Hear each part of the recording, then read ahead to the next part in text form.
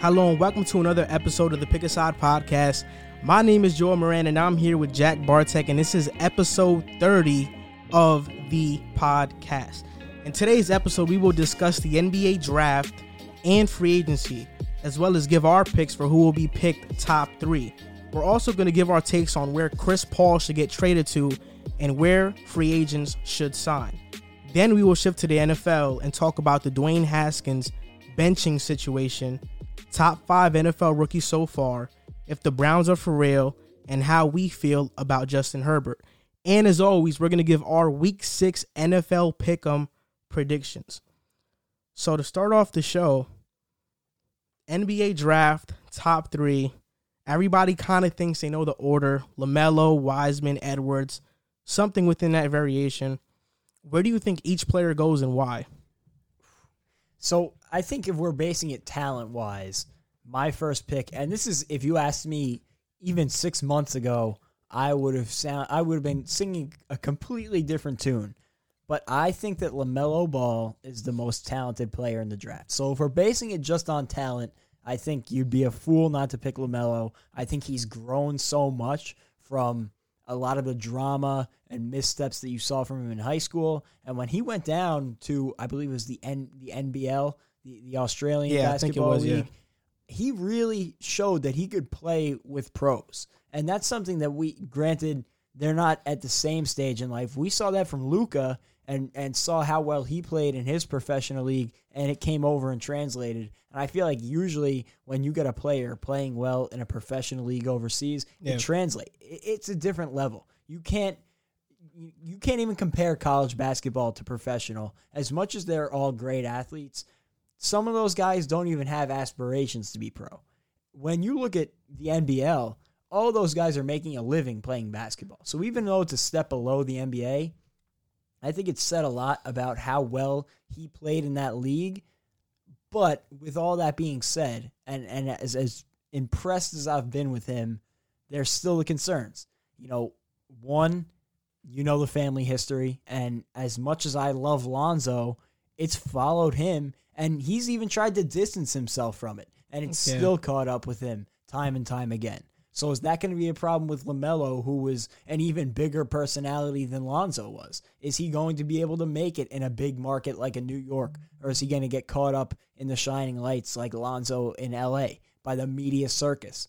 So that is my big question with LaMelo. Can he separate himself from the Ball family drama? If he can do that and can play like he played in the NBL, I think he is surefire number 1 pick. I think he will be a superstar in the league. He has all the tools, and he is what the game is becoming, a 6'7" point guard that can shoot the basketball.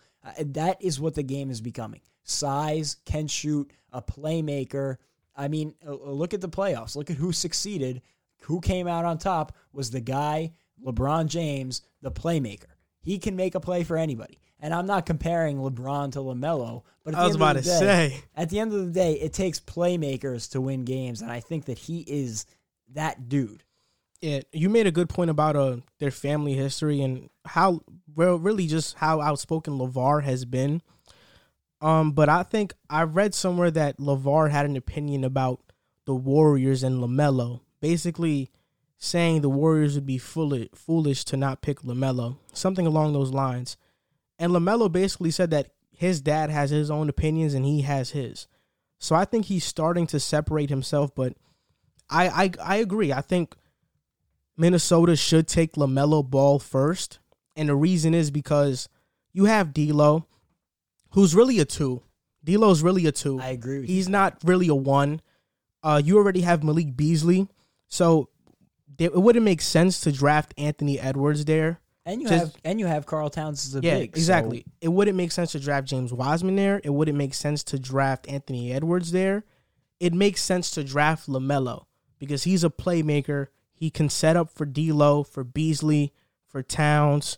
The biggest question mark about him is going to be his motor and his defense. And just to play off that point is you're talking about the Minnesota Timberwolves, who is the same team that Jimmy Butler was there 2 years ago and took the practice squad and wiped the floor with him, and the motor for that team has been a question mark since then. I mean, and do I think that, maybe things have changed over the past few years? Of course they could have, but I think in some aspects Karl Towns is still the same dude he was, and although they got rid of Andrew Wiggins, they brought in D'Angelo Russell, and I love D'Angelo Russell, but he's also had those question marks. So that's a concern, and it's more concerning that you're putting him in a group that doesn't have that veteran presence like a Jimmy Butler, ironically enough, who left there to steer him in the right direction. And a starting lineup of LaMelo, D'Lo, Beasley, and Towns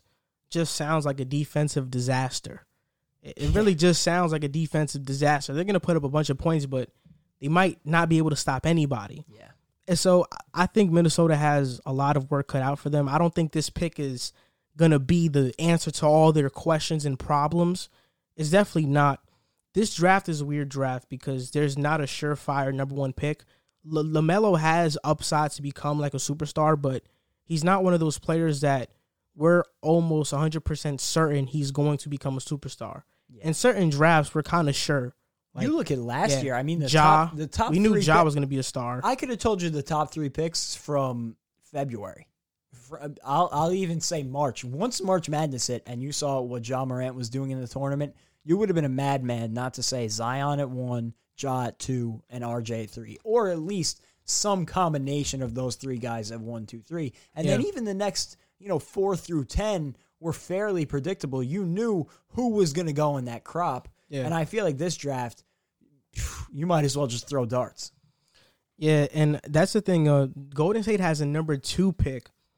And for me, I think they trade out of the pick. Because who are they going to draft? Anthony Edwards? They said there will report, I think, from this guy named Wes Goldberg, who's like an insider for the Warriors. He covers the Warriors. And he said that the Warriors aren't high on Wiseman. They're more higher on Onyeka. And I don't even want to try to pronounce his last name. But the center from USC. They're more higher on the center from USC. So, obviously, it always bothers me when the Warriors aren't high on a player because it always tells me something about that player. If the Warriors aren't high on you, a team that is almost 100% confident they can develop any scrub into a star, then I'm not high on you either as a prospect. And that's why I think Anthony Edwards, does he fit Golden State? Not really. There were reports that they actually want to trade out of the pick and draft Devin Vassell, which would be like a good fit for them, like a good wing guy. So, but I do think Anthony Edwards will be the surefire number 2 pick or number 1 pick.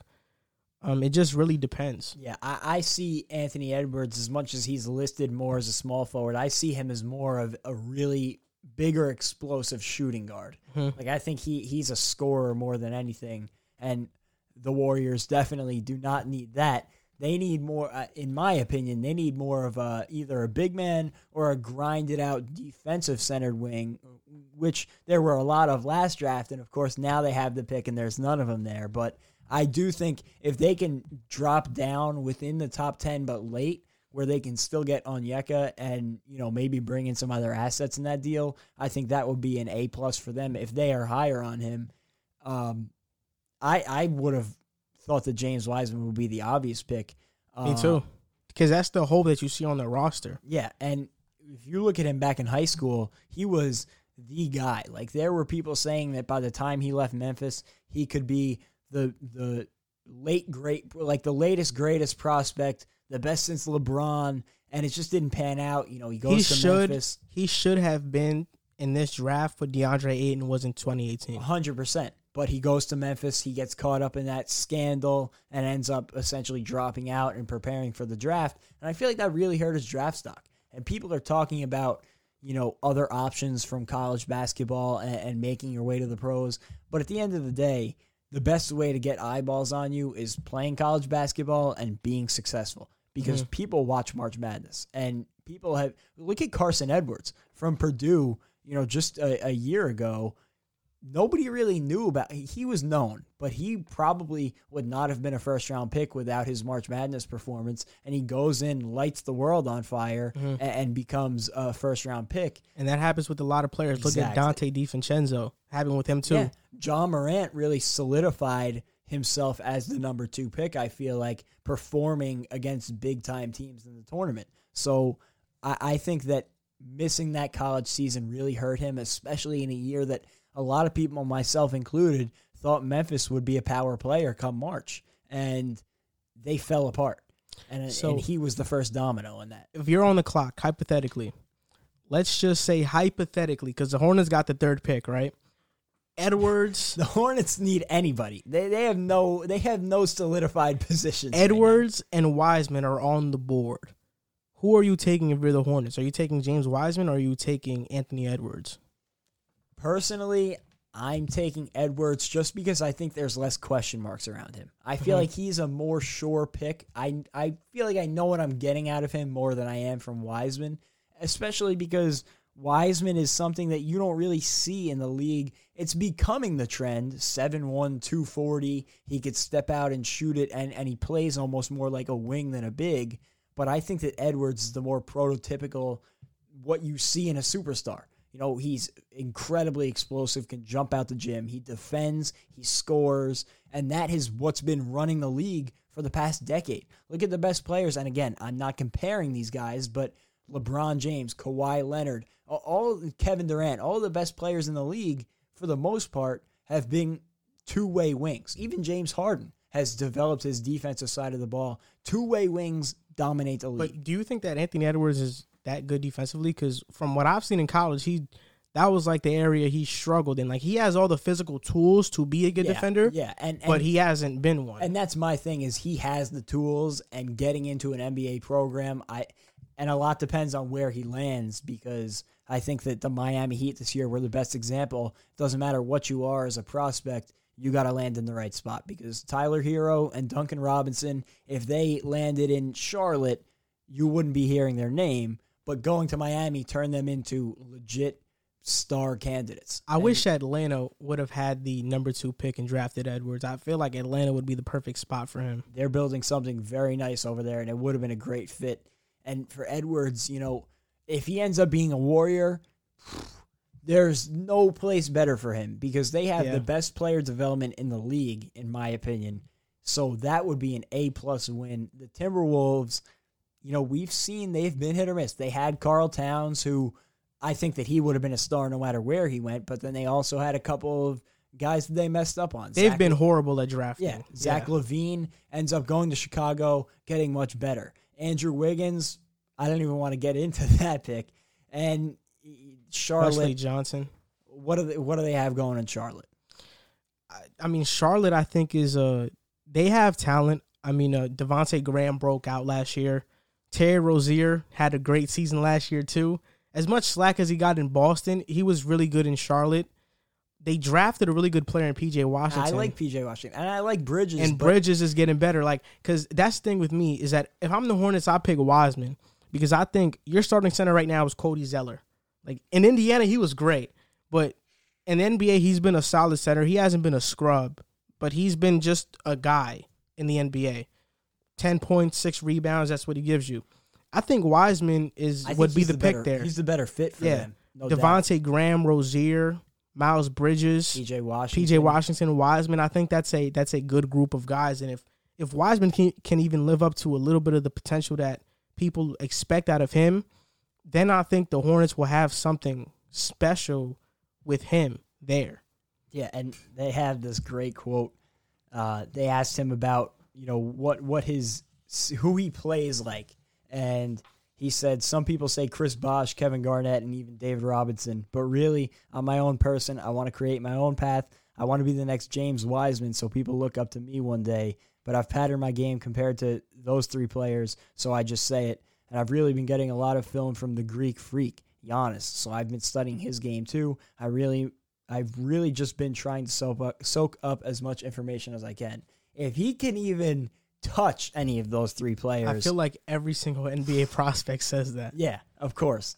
But like you said, if he could even scratch the ceiling of his potential, it would jumpstart the Hornets rebuild tenfold. But for me, I just feel like right now the Hornets are so far away that, in my opinion, would be the worst landing spot. At least Minnesota has some star power. You get the feeling that with a good offseason, they could make some noise. I feel like no matter what Charlotte does this offseason, save for a Hail Mary pitch to Anthony Davis, they're not making any noise next season. You know, when James Harden got drafted, he said that he is a combination of Manu Ginobili and Paul Pierce. I think in like the scouting combine or the draft, he said that. That turned out to be pretty accurate in the end. It did. Wow. But I don't know. I feel like every prospect says that about themselves. They want to carve like their own story, and it's all great. It sounds great, but I really want to see what he does. And obviously, we have to give him the opportunity to do that. But I really want to see what he does. The top three is going to definitely be interesting. 2020, the free agency, I think it's set for December 1st. These are the free agent lists, right? Unrestricted free agents, the most important ones, in my opinion. Fred VanVleet, Montrezl Harrell, Danilo Gallinari, Davis Bertans, Paul Millsap, Serge Ibaka, Marcus Morris, Joe Harris, Goran Dragic, Christian Wood, Jeremy Grant. Restricted free agents are Brandon Ingram and Bogdan Bogdanovic, the one that plays for the Kings. And player options are Anthony Davis, DeRozan, Gordon Hayward, Andre Drummond, and Evan Fournier. So I just want to get your take on which free agent do you think can make the most impact going to a new team, and what team would that be? Well, I think first off, just listening to that list of names, I've seen it, but listening to you say it, that is such a weak free agency class. Yeah, most def. I feel like every player here that has a player option accepts their option. Yeah, and Anthony Davis essentially, with his comments yesterday post-game, confirmed that he's going back to L.A. Yeah, Brandon Ingram, Pelicans are going to match any offer. 100%. Probably the same thing with Bogdanovic, probably to a certain extent. The best free agents here are Montrezl Harrell, Gallinari, and VanVleet. Yeah, and to be honest, we've spoke about Fred VanVleet, and I've heard his name floated around with the Knicks, and I just don't know if that's something that they want to get into, paying him, what is it going to be, upwards of $25 million a year? And I just don't know if he's shown you that much yet to be paying him that much money, especially in a position that the Knicks are in, unless they take an approach to their rebuild where they're going to try and take cast-offs and turn them into pieces to rebuild, which it worked for the Nets. So if you can figure out a way to do that, then go ahead with that. But I don't know if he is a difference maker like the Knicks might think he is. I don't know your take on Fred VanVleet. I think we should get Fred VanVleet. The Knicks should get him. I don't agree with paying him upwards to like $25 million, but maybe like an $18 million contract to $20. Yeah. I'd take it because we need shooting. We need a real legit point guard who can probably play the two sometimes. We just need to build a culture in New York. Knicks fans, people that watch the Knicks and just the Knicks front office in general, they always look for these quick fixes, right? They always look to get these stars and never build a culture. The reason the Nets were able to land Durant and Kyrie is because they built a culture first. You have to get the D'Los and the Dinwiddies of the world to play for your team before you can get the Durants and Kyries. And I feel like Fred VanVleet is one of those culture-building guys. He's one of those guys that's going to come, play hard, and I think he fits right in with what Tom Thibodeau wants to do. Play defense and play hard. I think that's what VanVleet is going to do. So obviously my first pick I would love Fred VanVleet on the Knicks. Do I think Toronto lets him go? It really depends. But I like Brandon Ingram to the Knicks even more, and I feel like I wouldn't mind them offering him a max. If you can find a way to get Brandon Ingram from the Pelicans, that is an A+ win. Yeah. But I just don't see the Pelicans letting him walk under any circumstances. I do really like the point you made about Fred VanVleet and the comparison to the Nets across the city. As much as I don't think he's a difference maker, he can be a difference maker in a sense that he can start to turn things around. Yeah. And that is how you end up getting talent in the building. And as for the Nets, I think that one guy on that list that can make a big impact for a good team is Joe Harris. Yeah, of course. And a lot of people don't understand how much of a role he played for the Nets, and they think he's just a great three-point shooter, which he is, but he really is a big piece of that team. He defends. He's not a great defender, but he's a solid wing defender, and he really opens up the entire offense because not only does he have that, J.J. Redick come off of screens and find a wide open shot. But he also creates other ways. He goes to the basket. He can finish at the rim at one of the highest levels in the league. And then when he gets to the basket, if there's no lane, he can play make. And I think that a lot of people don't realize the many facets of his game. And if he can get to a contender like the Lakers or the Bucks, if they end up bringing Giannis back, he can play a huge role for a team like that.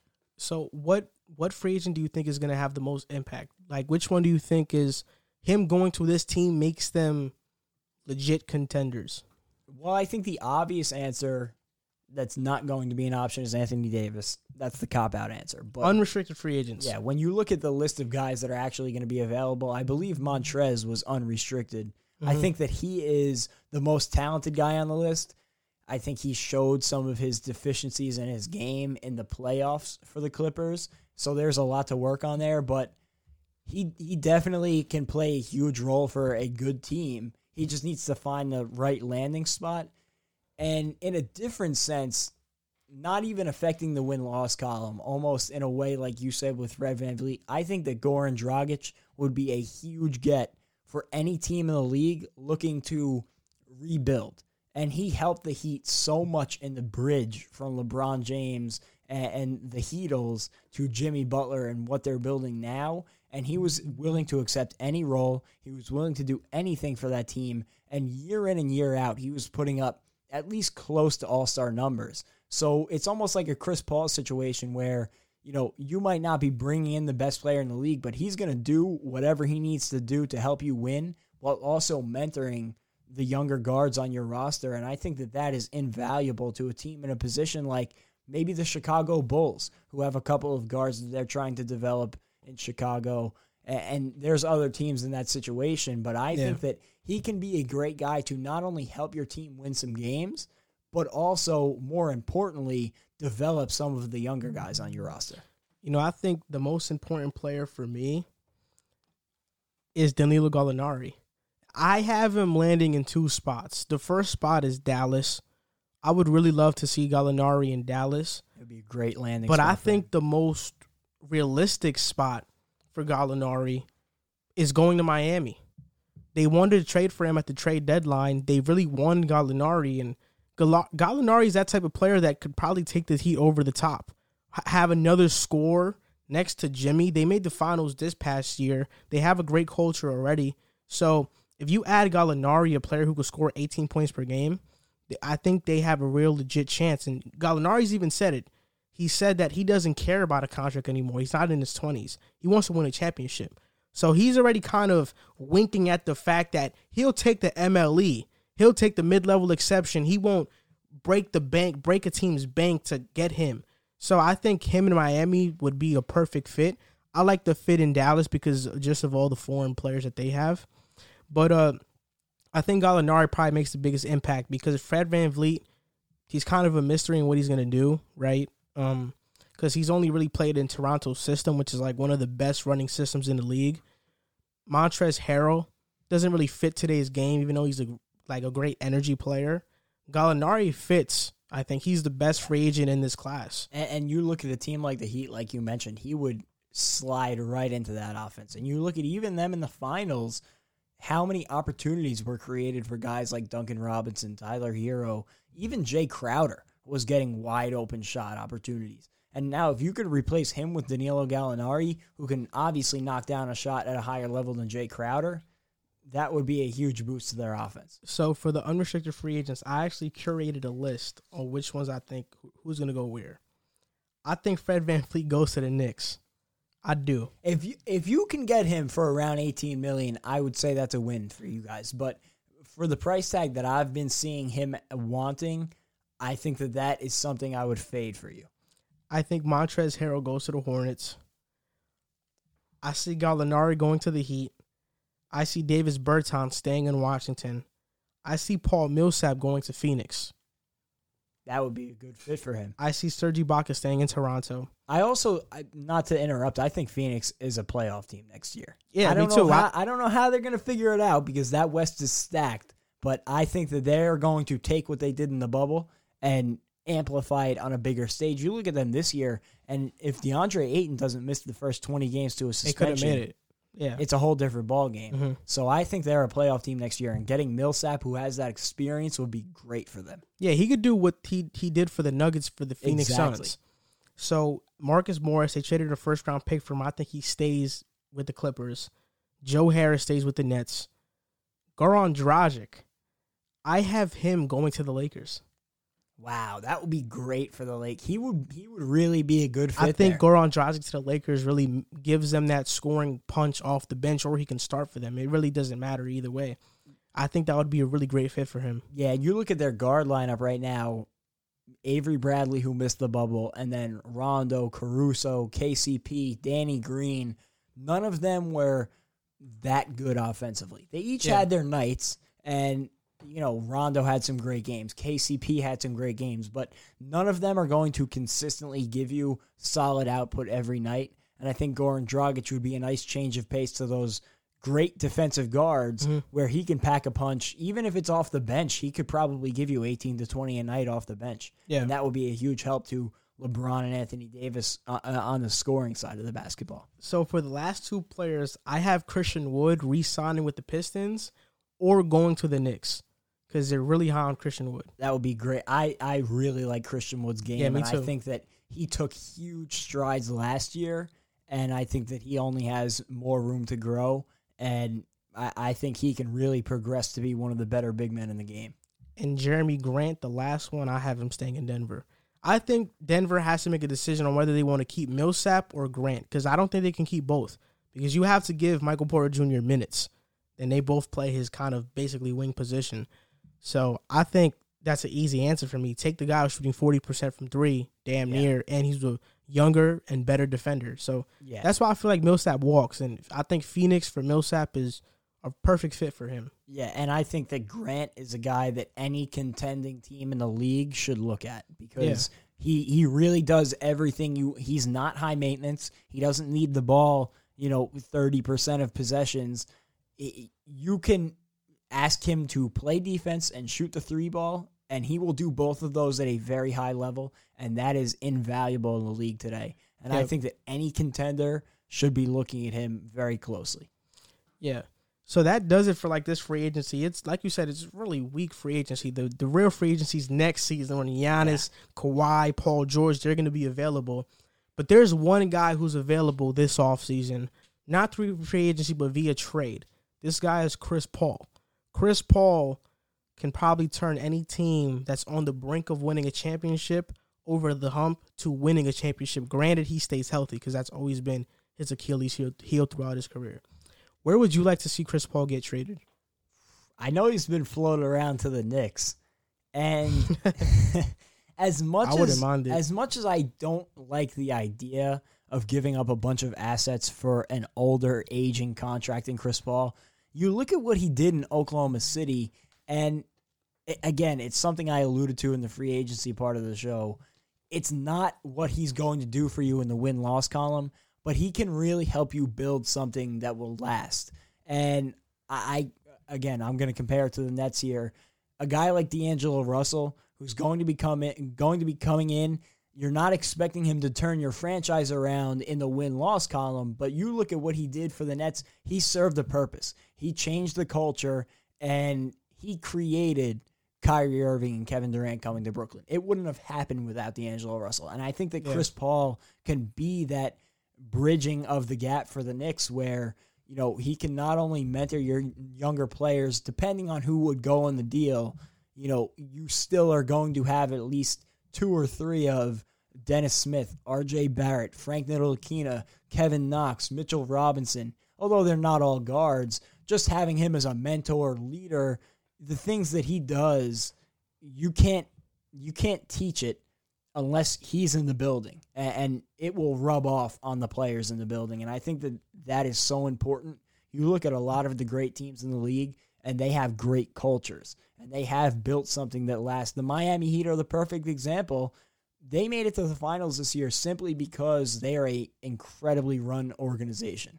And I think that Chris Paul could be a step in the Knicks getting back to that. I think they're still a long ways off, but he could at least from a player personnel standpoint, not only it would almost like be having another player development executive in there, along with having a great point guard. With Chris Paul, for me, if he goes to New York, I'd be happy with the move because I feel like we'd be in the playoffs, at least as the 8th seed with Chris Paul. And I think Knicks fans are so thirsty to even they're so thirsty to even have playoff basketball that's like winning a championship for Chris Paul. And if he takes us to the playoffs in New York. But honestly, I love Chris Paul and I want him to win an actual championship. So I want him to go to Milwaukee. I want him to go to Milwaukee and play with Giannis. I feel like him and Giannis, that's exactly the player that Giannis needs, a Chris Paul type of guy. A guy who can shoot, slow down the tempo, be a leader, and really just play to the game and control the pace of the game. That's what Chris Paul is. He's a true point guard. And I think Milwaukee could probably trade Eric Bledsoe or maybe a pick or two for Chris Paul. I think that would be a good move. Because I think Eric Bledsoe, he just doesn't fit with Giannis. Like, he's a great defender, no doubt about it. But he's just not the fit for Giannis. And Milwaukee's desperate right now, right? Yeah, and the Thunder could play off, take a huge gamble on maybe Giannis doesn't go back to Milwaukee. And if he doesn't, those 2 or 3 picks that you would be getting in that deal go from late 20s to a high lottery pick. Yeah, like, for me, I just feel like Chris Paul, and I just feel like Milwaukee's desperate right now. They need to find a way to get Giannis help fast. There really isn't any big name out there that they can really get. They can't get anybody in free agency because they don't have the cap space. Unless one of these guys that are free agents decides to take like an MLE, right? So they need to trade for somebody. I don't even know if the contract would work. Because I know Middleton's getting paid $40 million. Giannis is probably getting paid like $30+ million. Bledsoe's not even near like $30 million. He's probably like at like $18 million. So I don't know if it would work, but I think Chris Paul in Milwaukee would probably be the best fit. And I think he'd have a legit chance at winning a championship if he were to go there. I know some people are talking about Chris Paul to the Lakers as well. That wouldn't be a bad move if he could go there. It wouldn't. The same money problem would present itself. Chris Paul to Phoenix. I think that's a good move. I like that. I'm high on Phoenix, so any veteran players going to Phoenix I think would be huge for them because I think that's what they're missing and they're kind of getting it from Ricky Rubio, but he doesn't have nearly the pedigree that a guy like Chris Paul or Paul Millsap does, and I think that adding that would put them over the top. Not obviously championship level, but put them over the top in a sense that they can really compete, and they might, give a couple legit teams a scare in the playoffs if they got there. I hope that Chris Paul finds, like you said, a championship level landing place because if he doesn't win a championship, I feel like his legacy won't be held forgotten in as high a regard as it should. Like a guy like John Stockton. He had an incredible career, and looking back on it, I feel like he doesn't get the respect he deserves because he never got that championship. I also feel like it's how John Stockton looks as well. Yeah. He doesn't really look like he's a guy that's like was really that dominant in the NBA.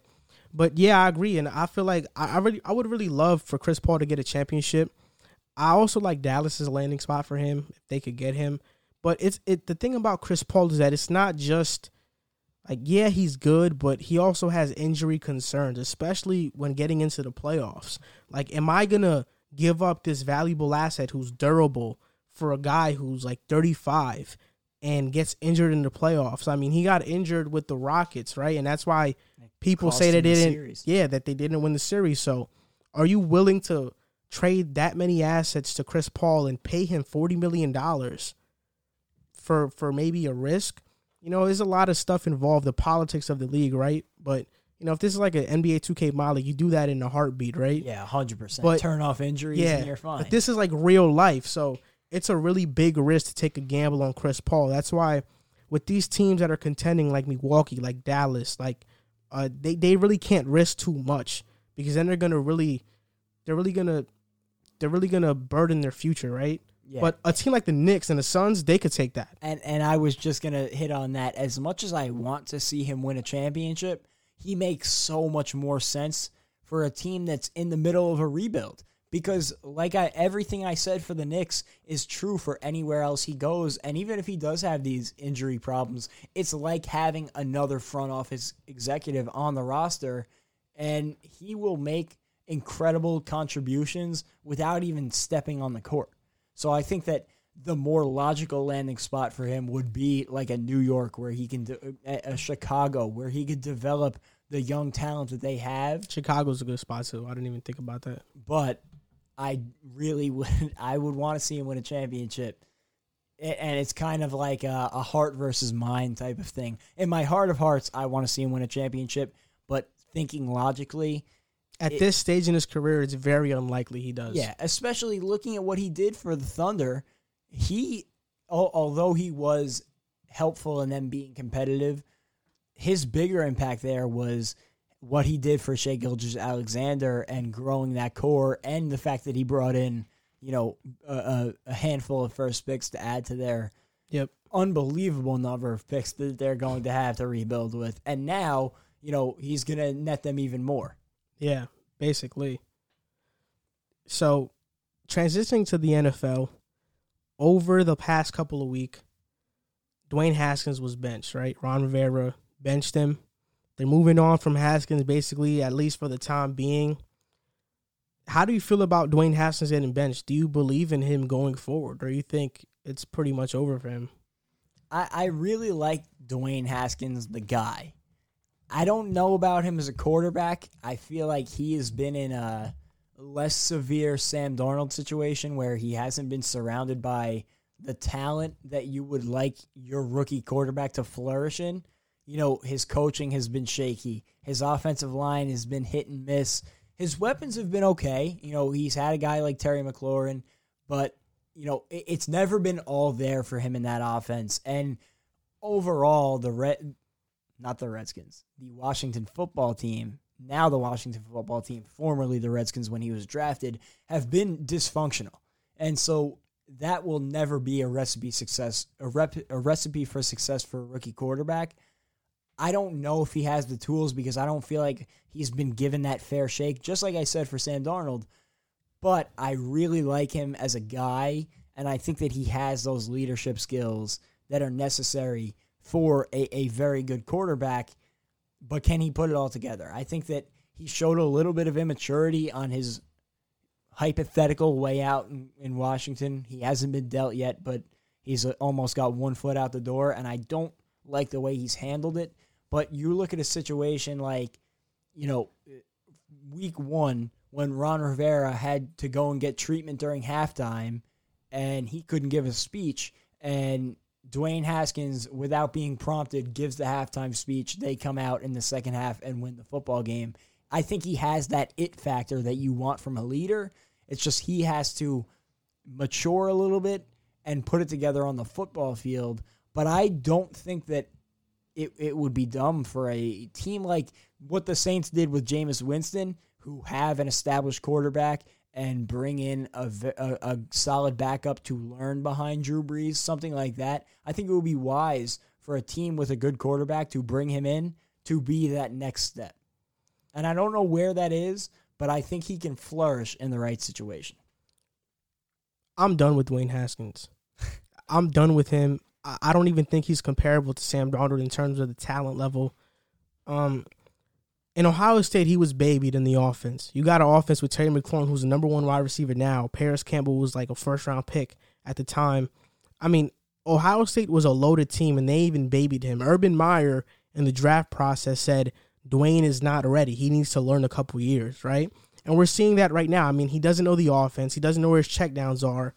And, like, for me, and quite frankly, he's just an arrogant, cocky player/person. So when you said that you like Dwayne as a person, that's your opinion. But for me, I really don't, because I feel like he's arrogant and he thinks he's better than he is. And I feel like players like that don't usually succeed in the NFL. And I think that's a product of like social media with all these highlight clips that are coming out. You know, all these comments and likes, people saying that you're the best, you're all this, you're all that. You're going to be, a Hall of Fame legend or whatever.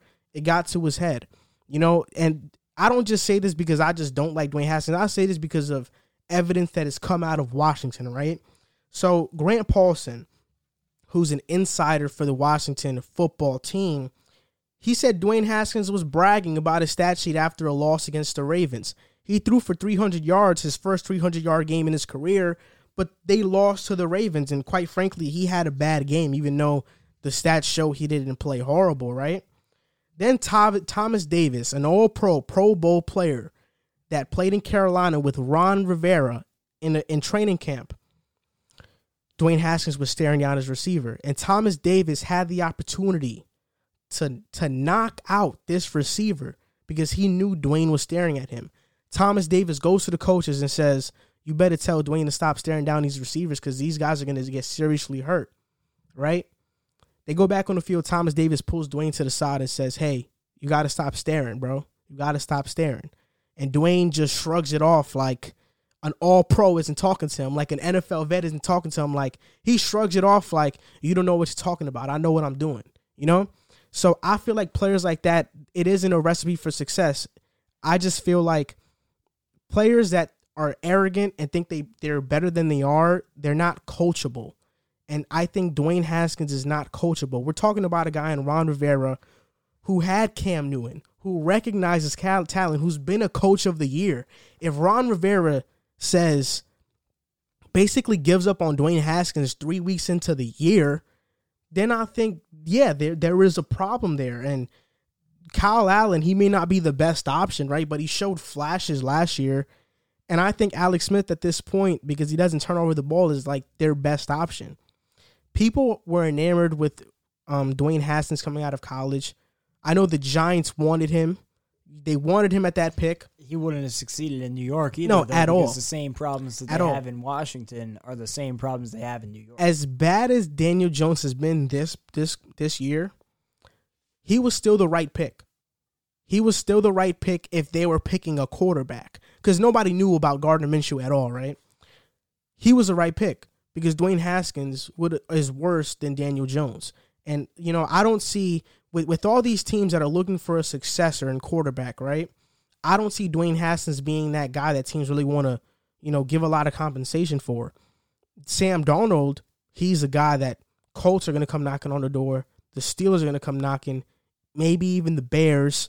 There's suitors for Darnold because you see those flashes from Darnold. Darnold says all the right things in the media. He's a quiet guy. Dwayne Haskins, he's kind of an arrogant guy.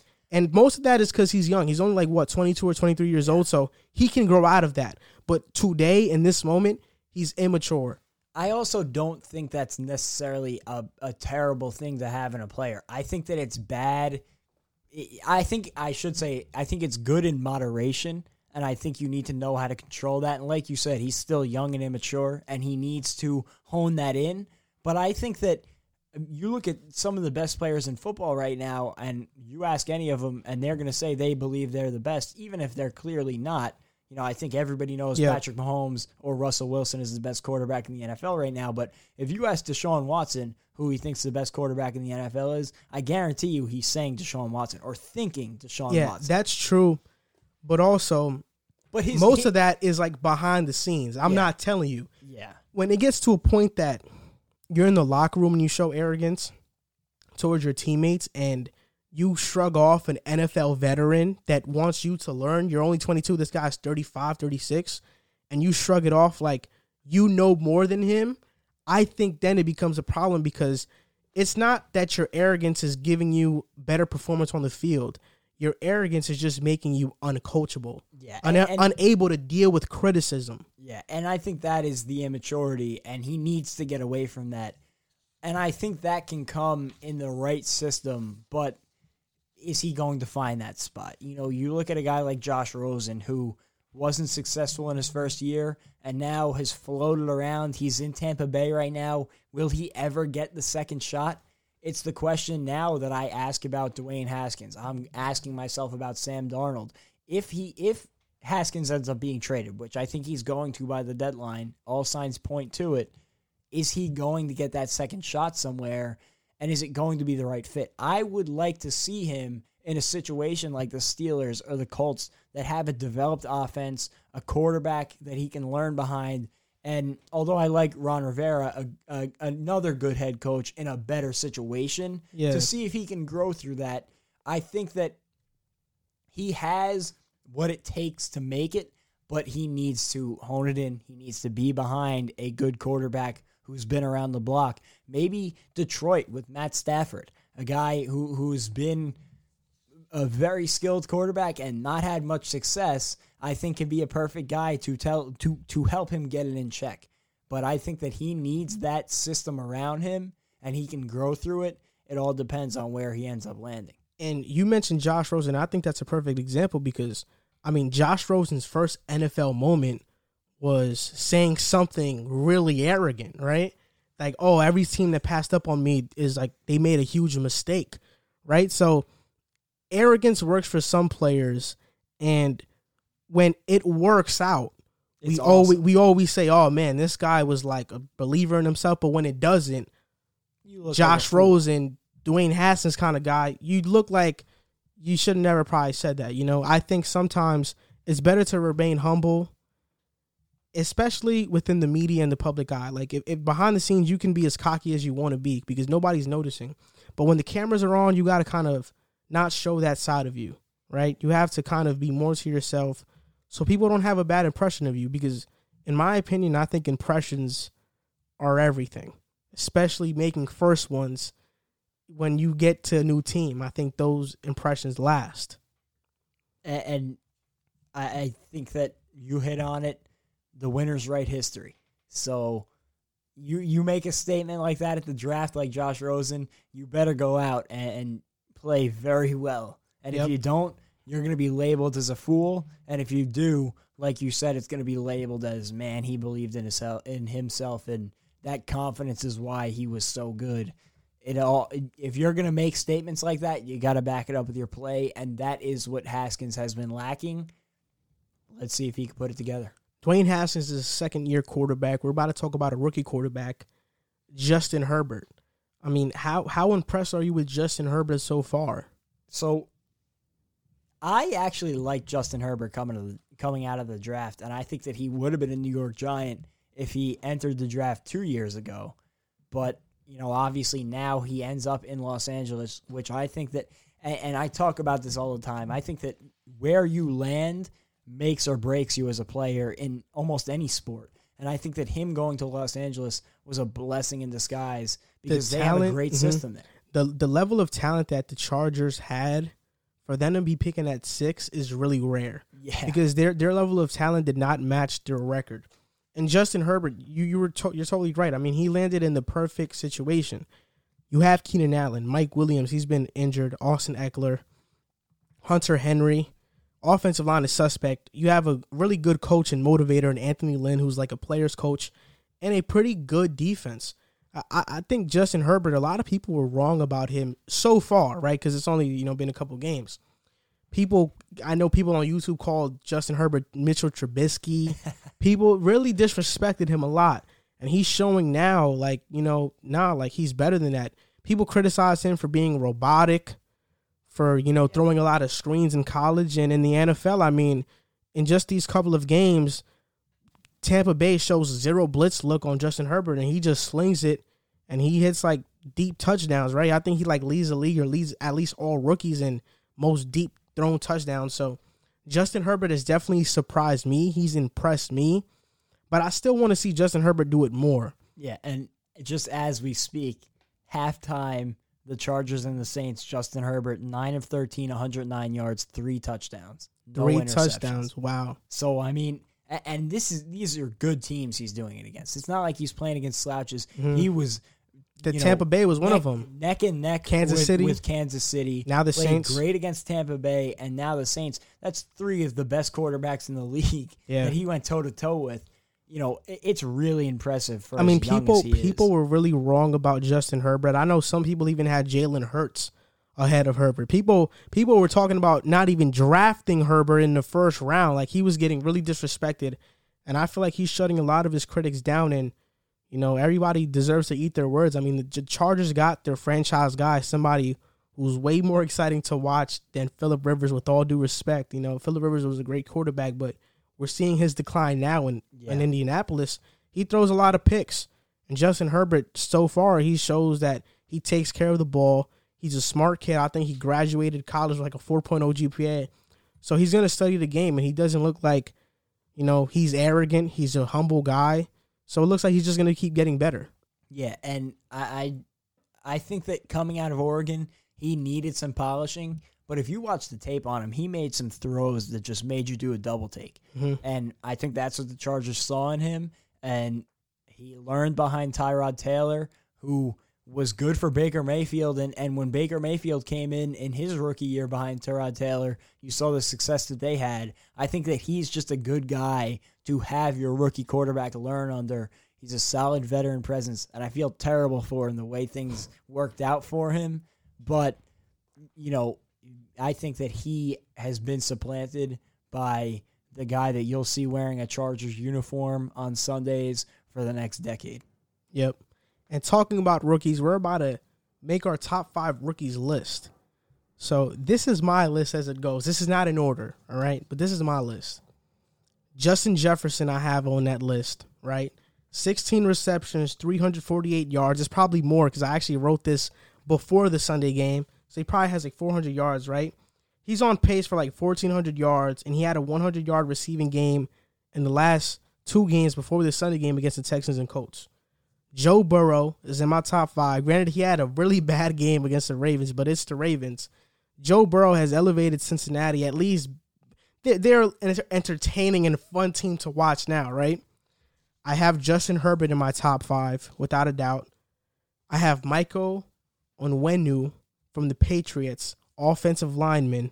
He actually has the highest graded. He's the highest graded rookie through the first 4 weeks of an NFL season since 2006, and his PFF grade is 1992.2.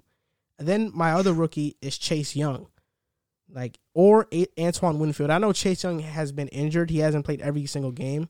But just when I watch Chase Young, how dominant he looks, and he's as advertised, right? I have to have him in my top 5. And Antoine Winfield is playing great at the safety spot too, so he deserves recognition. Yeah, and I also included Chase Young on my list. I think that he has just really made that line a force in Washington, and it's helped them compete in some games that I think that they had no business competing in. Yep. And he looks like he's going to be a guy that will be not only an all-pro, but potentially a Hall of Fame talent, which we kind of knew coming into the draft. Yeah. And he has done everything that you would have expected out of him in his young career so far. If we're being honest, if it wasn't for Joe Burrow having one of the best college seasons of all time, Chase Young is a number 1 pick. Yeah, 100%. And another guy you just mentioned, Joe Burrow, everybody had the highest expectations for him, and I think he's coming to Cincinnati in not the best situation, and I think he's thrived for the most part. He's had his struggles, but there's a lot of growing pains going on in Cincinnati right now. There's a lot of talent there, but it's a lot of young talent, and I feel like they're piecing everything together, but they're competing, and that's something that you can't say for the Bengals for the past 3 years since Andy Dalton was a solid starting quarterback, and I think that they found their franchise guy just like the Chargers. We mentioned Justin Herbert. He's also on my list. I think that those 2 teams found their quarterback of the future, and remains to be seen in Miami if Tua is that guy, and maybe you have that trio of quarterbacks in the top 6 that can be that franchise future. Quarterbacks. Yep. And I am very intrigued to see Tua later on this season. I'm sure we are going to see him at some point. Maybe. Fitz played like a Hall of Fame quarterback against the 49ers. If anybody knows about Ryan Fitzpatrick and the way his seasons pan out, it's Jet fans. By week 10, I'm sure you'll be seeing Tua out there. I want to say Mekhi Becton because in the time that he did play, he was a game changer for that offensive line. Like he looked like a genuine veteran on that line. He's been everything the Jets could have expected and more, but I don't think he's played enough games. I think that 2 receivers can make a very good case. Justin Jefferson was one that you mentioned. Claypool. That's a very good point. I was going to say CeeDee Lamb. Okay. He's made a big impact in Dallas with 2 great receivers next to him and Ezekiel Elliott, who's one of the best running backs in football. Obviously, that offensive attack has been forced to be more pass-centric. But I like what I've seen out of CeeDee Lamb, so he also made my list.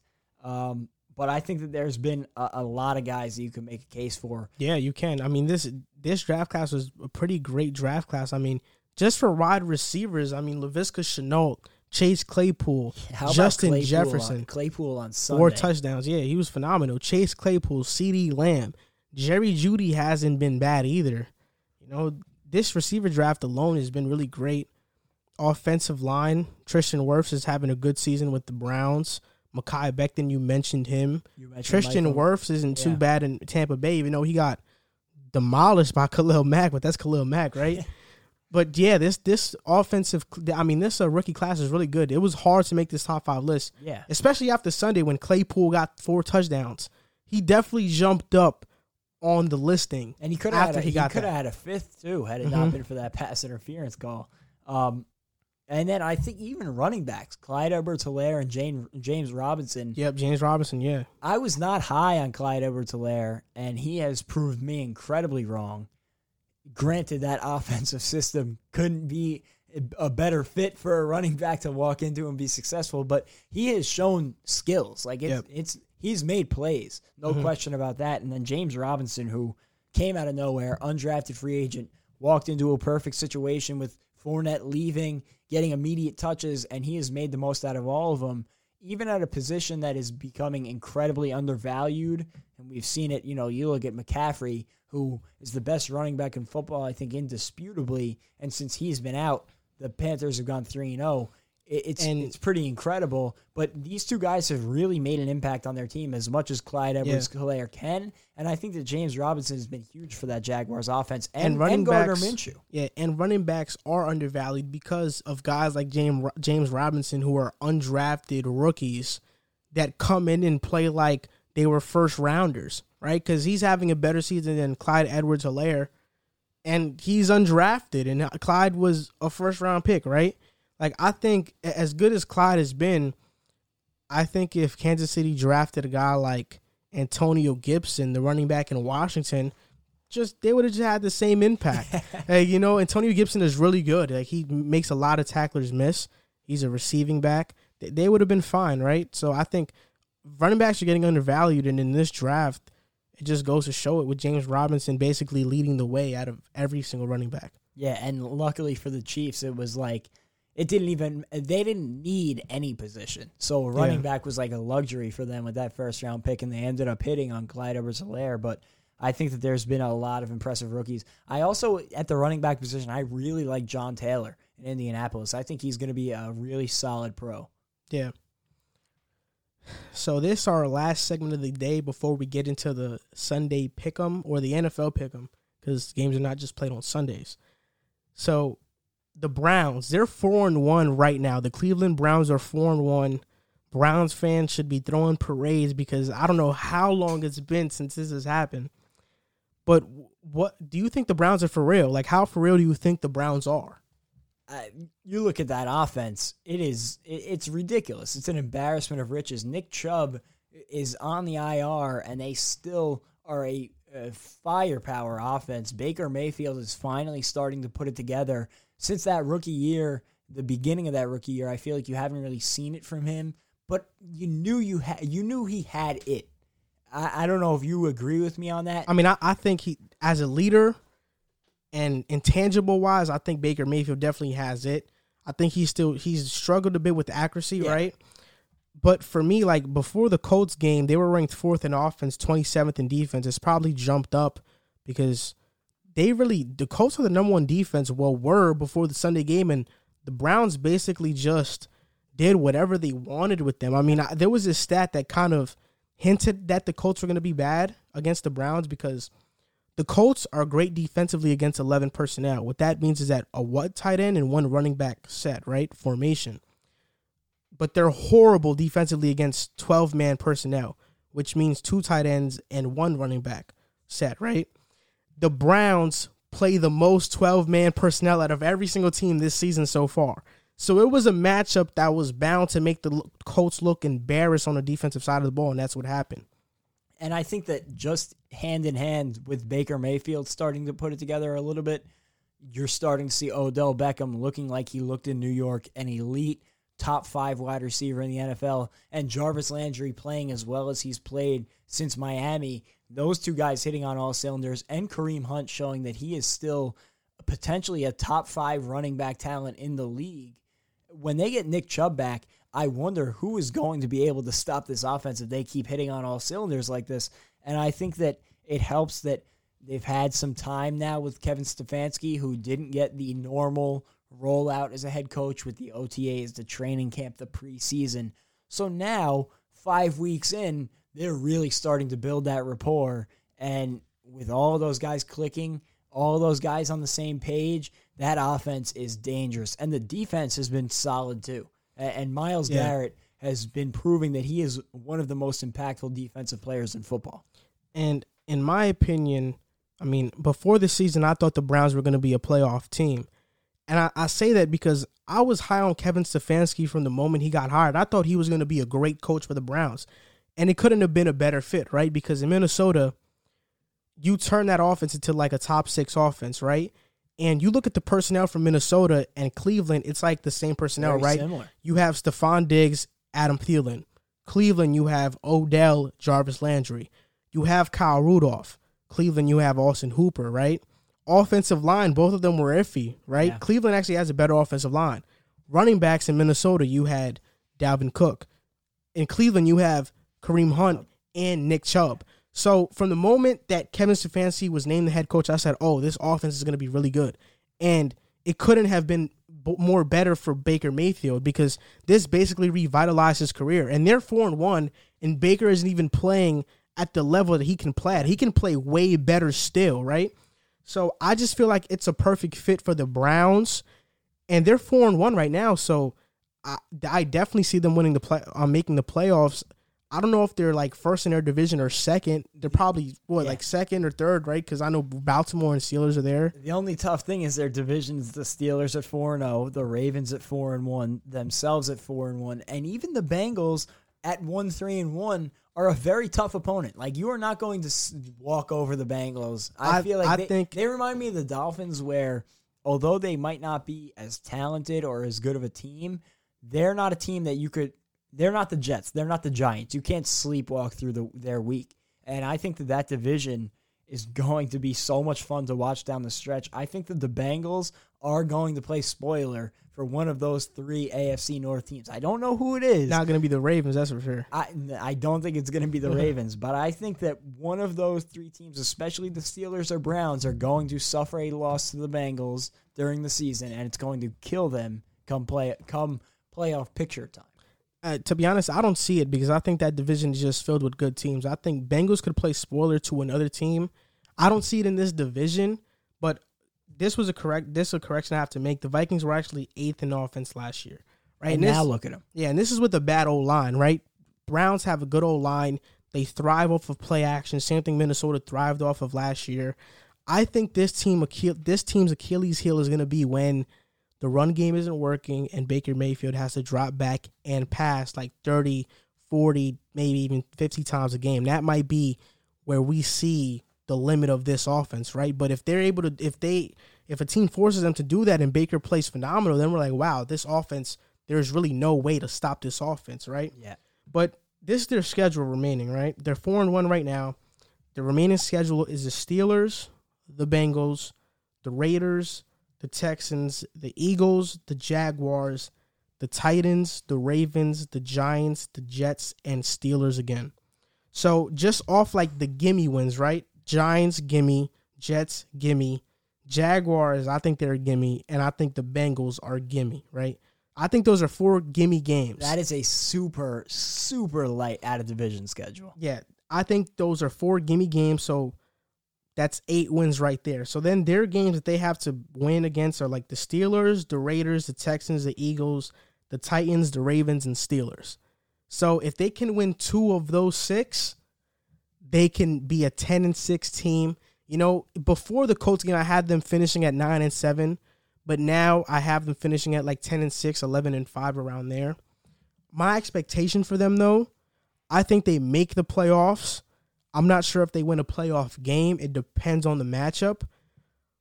if they would win a playoff game and make it like far, like the AFC Championship or even maybe like the divisional round, they'd be exceeding my expectations.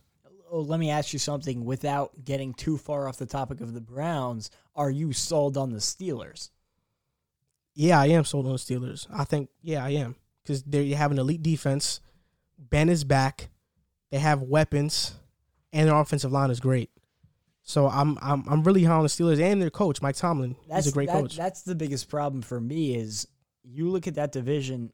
If you're sold on the Steelers, which it's hard not to be with that defense, I don't even know if Ben Roethlisberger is back to being Ben Roethlisberger, but with that defense, your offense just has to be solid. And they have been more than solid through the first 4 weeks. And Mike Tomlin, like you said, a great head coach. And then you look at the Ravens, we know what the Ravens are. They are as close to a juggernaut as you can be without being the Kansas City Chiefs in the NFL over the past 2 seasons. And are we looking at this and saying that we talked about it in the NFC, where we think the NFC West could have 3 playoff teams? Can the NFC North or the AFC North have 3 playoff teams this season? Yeah, absolutely, because you look at the divisions, AFC East, it's going to be the Bills, maybe the Pats, right? That's the Patriots at 2-2. They have to get Cam Newton back and hope that they get back to form. So maybe the Bills and the Pats, right? You look at the AFC West, the Chiefs, they're going to be there. The Raiders will give you a run for your money. I don't think the Broncos or Chargers are going to make a run. And what about the AFC South? And then the South, you have the Titans at 3-0. Only one team is going to win the division in the South. And then beyond that, you have the Colts at 3-2. And the Texans and Jaguars are too far gone at this point. Yeah. So maybe you do see the AFC North have 3 playoff teams. And not to mention, I think that there's going to be an added slot too, an added playoff team this year. So the Browns are definitely going to make it. There probably is going to be 3 teams that make it in the NFC North. Because like the 4 gimme games are kind of like, those gimme games are really important. The Browns can't lose those games. I've been really impressed by the Browns, and I'm happy to see them being successful because I like Baker Mayfield. I wanted him for the Jets that year, that big quarterback year. I was hoping the Jets would get Sam Darnold or get Baker Mayfield. Of course, they end up with Sam Darnold because the Browns scooped up Baker with the number 1 pick, and he's finally starting to look like he's worthy of that number 1 pick. Yeah. So now we're going to head to our final topic of the episode. NFL Pick'em Week 6. There were some changes this week to what games are being played. Some got pushed out. So instead of the Jets and Chargers this week, it's the Jets and Dolphins. And the Broncos and Patriots are also facing this week. I forgot what team got moved for that. But let's start off. Chiefs versus Bills. Who do you have? That's going to be a really good game. Where are they playing at? They're playing in Buffalo. I could see the Chiefs getting the upset in that one. I'm going to go with the Chiefs because I think that they're just the best team in football by far. Even coming off a loss, I think that they are head and shoulders above anybody else in the league. But I would not be surprised if the Bills pull off the upset. I'm going to say Chiefs, though. I'm rolling with the Bills. I think that they have something to prove this season, and they're playing with a chip on their shoulder, and what a way to put the NFL world on notice if they beat the reigning Super Bowl champions. So I'm going with the Bills. Texans versus Titans. I'm going Titans. I think that the Texans still need some time, to get the bad taste of Bill O'Brien out of their mouth. And I think that was the right move for them, but it's kind of like the Jets. Even if the Jets fire Adam Gase, it's going to take a lot of time, but it was a step in the right direction for them. I just don't think that now is their time. I'm going Titans. With the Titans' COVID situation, I feel like it makes it really hard for them to prepare and actually focus on the game. And I think after firing Bill O'Brien, I think it actually is making them a better team. They just came out for a win. Granted, it was against the Jaguars. I think it was against the Jaguars. It probably was, yeah. But I do think that they beat the Titans, and they go on a little streak here. They build some confidence here. Deshaun Watson, still an elite quarterback. I think they build some confidence with the win against the Titans. Ravens versus Eagles. I'm going to go Ravens. I think the Eagles can put up a fight, but I don't think they have the firepower to match that Ravens offense. Yeah, I'm going with the Ravens too. Falcons versus Vikings. Oof. It's an ugly game. I'll go Falcons. Firing Dan Quinn, I think, might light a fire under them, and not high on the Vikings whatsoever. So they fired Dan Quinn. They fired Thomas Dimitrioff, but their head coach, at least interim head coach, is Raheem Morris, who was their defensive coordinator, which was probably the worst unit on the field. So I think that the Vikings win this game. They came off a really close game in Seattle, which they should have won, and I think they beat the Falcons. Browns versus Steelers. That's a great game. I'm Second place in the division game. I'm gonna say Browns, but that's a coin flip. I'm going to say Steelers. I think this is the first week where we see that run heavy offense from the Browns neutralized against the Steelers, and I think the Steelers win this game. It's going to be a huge test because that defense is the legit defense that you were mentioning when you said, will we see a legit performance out of Baker Mayfield? This is it for him. This is his opportunity. Bengals versus Colts. I'm going Bengals. I am high on Joe Burrow, and I have not been high on the Colts. They've been okay, but I think they're susceptible to a bad loss against a team like the Bengals. The Bengals are struggling right now, but I think they'll pull one out. The Bengals have dysfunction. AJ Green looks like he wants to get traded now. He's going to be gone. Yeah, and I think that the Bengals overall not looking too good. I have the Colts in this one. They bounce back from a loss against the Browns. Next game, Lions versus Jaguars. I'm going to go Lions. Jaguars are coming off a tough loss. I like Matt Stafford. I think the Lions are a solid team. We've talked about them a couple of weeks now. I think the Lions pull one out. I think the Lions win one too. I mean, I hope that they don't build the lead and then blow it, because in the second half they've been horrible. But I think this is a game that they should win, and I'm expecting them to win, and I'm picking them to win as well. Bears versus Panthers. The Panthers. I don't know. The Panthers without Christian McCaffrey are like a totally different team, but I know who you're picking. You're going to go with the Bears because you love Nick Foles. I'm also going to go Bears. I think that they're just the better team overall, and I think Nick Foles has been playing well, so I'll say Bears.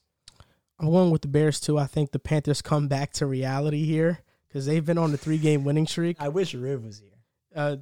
They've been on the 3-game winning streak, so I'm going with the Bears. Nick Foles, 2-1 with them, 5-1 overall, and I think they're going to be a viable team to win that division. You think they can win that division? I mean, they're only like a game behind Green Bay. Green Bay loses one, then they can take that spot. Yeah, if they win out.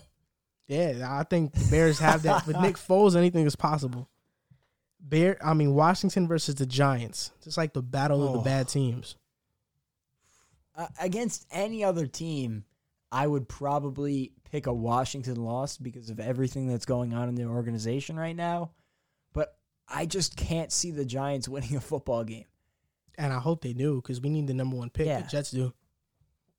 You know what? They actually showed a good fight against Dallas. I'm going to go with the Giants. I think they'll get their maybe only win of the season this week against Washington. I'm going with Washington.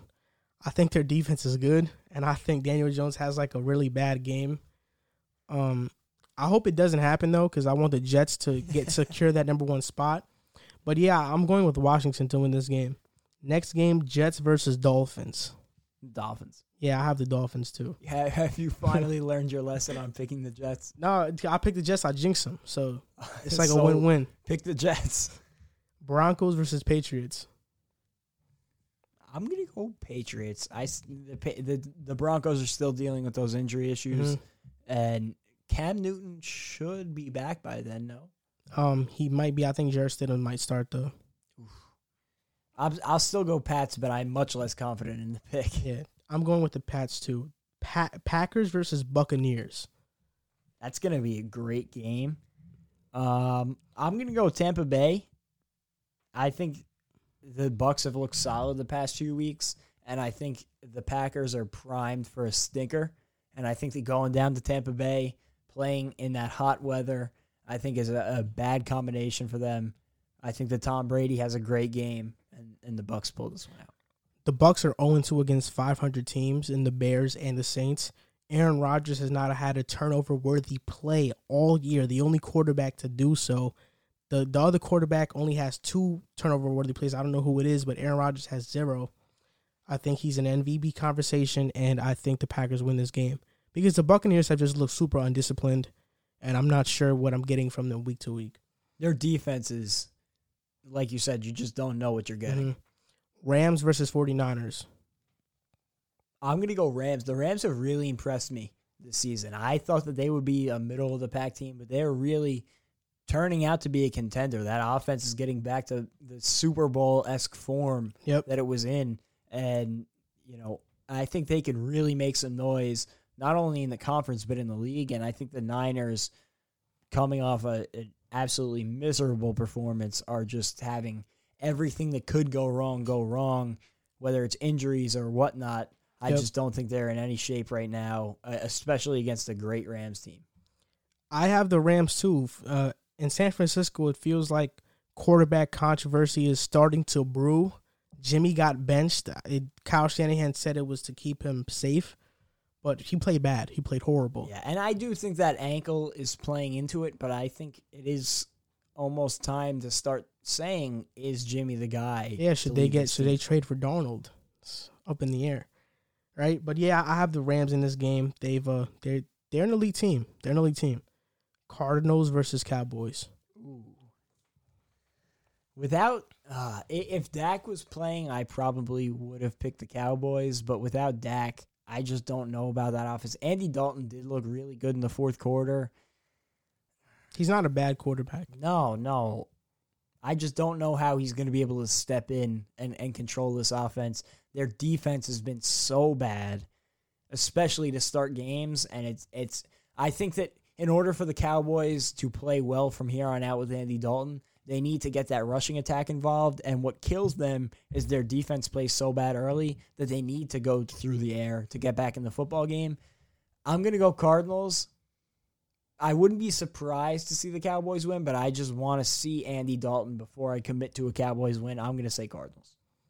I'm going to say the Cowboys. The Cardinals just lost Chandler Jones for the season, arguably their best player on defense. I think that's going to hurt them a lot. And I think that they don't have a great secondary, so the Cowboys can generate a lot of points against them. It'll be a close game, I believe so. It's going to be a shootout. Yeah, but I think the Cowboys pull it out. So this does it for this episode of the Pick a Side podcast. Before we end it, I want to give a shout out to our Patreon subscriber. His name is Jael Conrado. He pledged $15, which is a lot of money. It's more than a Netflix subscription. So thank you to him. And if you guys enjoy our content, please share it. It helps us grow. Follow us on Instagram at Pick a Side Podcast and subscribe to our YouTube channel at Pick a Side. And for those of you who would like to help out the show, you can donate to us on Patreon. To find our site, simply type in patreon.com/pickasidepodcast. And you can look at the tiers and choose how much you would like to donate. Thanks for your support. Thank you for watching, and see you next time.